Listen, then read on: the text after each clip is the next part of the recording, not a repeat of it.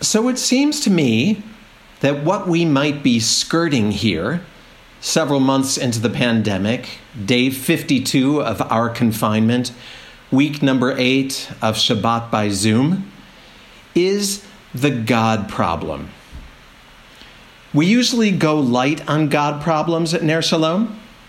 We lead from the heart, from our experience of and longing for the divine. And we don't worry overmuch about the unreasonable demands of a consistent theology. But hard times do make you start to wonder. If there is a God, what kind of God is behind a world where people suffer in terrible ways? A God who permits or is somehow behind this suffering, a God who deals out life and death is, face it, a hard God to like. A lot of us in this room rejected the top-down, patriarchal, judgy God of our childhoods long ago. A lot of us were wounded by that God as women, as queers, as disabled people, as people who don't like to be told what to do. And we've struggled with what to replace him, because that God is pretty much always him, what to replace him with. So we have done all sorts of remediation in our spiritual lives and in our ritual communities. At Ner Shalom, we hardly ever use the G word. We might say the divine, or we lean into medieval Sufi and Jewish poetry and we say the beloved. But the problem is less language than conception. We keep having that male king judge jabbering somewhere in the back of our heads. He remains present in virtually all our prayers, at least if you can read the Hebrew. And those are the moments where not knowing Hebrew can be a blessing. So as a corrective, sometimes we invoke Shekhinah, the divine feminine, to try to create some balance. And that makes a difference. But feminist theologian Judith Plaskow wonders sometimes about this. She is concerned, on the one hand, that we unfairly essentialize women when we attribute to the divine feminine all the aspects of nurturance and caring that we want to see in God. In other words, we solve our God problem by exacerbating our gender binary problem. Plaskow is also concerned that our devotion to the divine feminine is serving our questionable tendency to want to make God nice, when God isn't necessarily nice. We might aspire to be gentle, loving people, and we therefore want a gentle, loving God. But that is not a complete picture of any of us, nor of the divine. In Plaskow's words, quote, "The God who speaks to the feminist experience of empowerment and connection must also speak to the frightening, destructive, and divisive aspects of our lives." In other words, our concept of God can't only include healing and love. It also has to take into account plagues and disasters, the brutality of the natural world and the brutality of human societies. If God is God, then our idea of God has to incorporate our dreams and our waking circumstances, the healing and the disease, the beauty and the danger. God must be God of humans and animals and plants and inanimate matter. God must be the God of our loved ones and the God of the people whose politics we detest. It is hard to imagine a God to be in close relationship with who can satisfy all those requirements. So maybe we let go of God being some kind of personality. We could just say God is the universe, the sum total of all of this.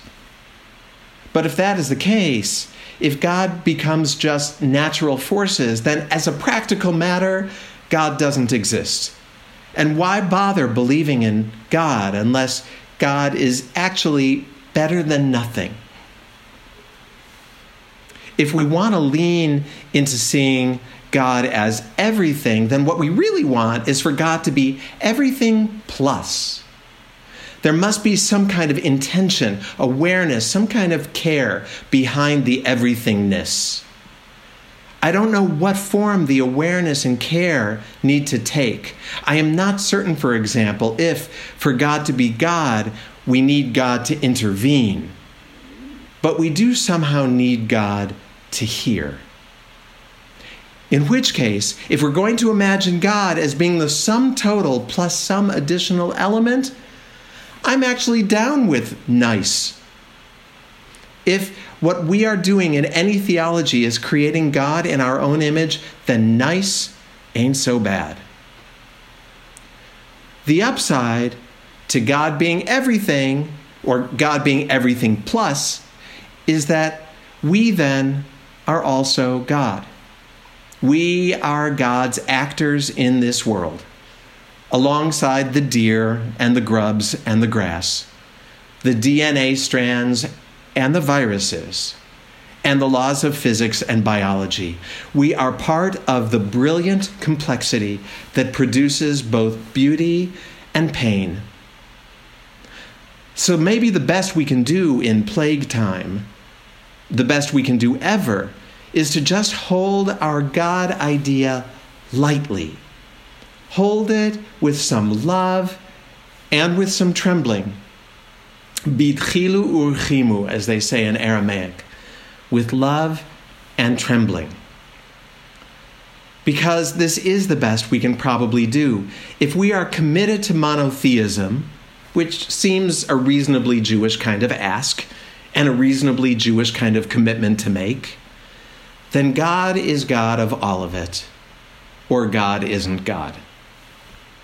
As God says in the book of Isaiah, Yotzer or uvorei choshech, oseh shalom uvorei ra, ani Adonai oseh kol ele. The fashioner of light and creator of darkness, maker of peace and creator of evil. I am Adonai who does all of that. What we experience as good and what we experience as bad, all of it comes from God. So says Isaiah. So if we now let go of the idea that God is all good, that God is necessarily good at all, then what do we do with theology? What is the upside of a God that is the source of everything, even if not everything is to our taste? Well, if God is all of that, and we are part of God, then we have the ability to affect who or what God is. If we want a God who cares about justice, we need to be the part of God that works tirelessly for justice. If we want a God who heals our hurts, we have to be the part of God that heals. When we say those 13 attributes on the high holy days, Adonai, Adonai, El Rachum v'Chanun, that God is gracious and forgiving, patient and loving, it is not an observation, but an aspiration. God is those things if we make God those things, which we do by being gracious and forgiving, patient and loving. I confess our being the operating mechanism of the divine makes me both a little sad and a little excited. Our mystical tradition understood this dynamic even though they talked about it differently. So above as below, they said, if we are kind, we arouse the kindness of God. We offer chesed first, and then the dam bursts and the waters of divine kindness flow. Certainly a more poetic way of understanding the importance of who we are and what we hold as important in relation to a divine eagerly waiting to see what we'll do next. Maybe that eagerness is the plus of everything plus. God is everything plus anticipation, the eagerness to see how the children of this universe will respond to this universe, how we might blossom and nurture all of creation's blossoming. And maybe we just don't worry so much about understanding or defining it all, and we just follow our gut. Reb Zalman, Zichro Livracha, used to say, all theology is the afterthought of a believer. So we might treat ourselves to the indulgence of believing, not as the outcome of a theological inquiry, but as an openness to an experience. And we see what we see, feel what we feel, and let the theology worry about itself.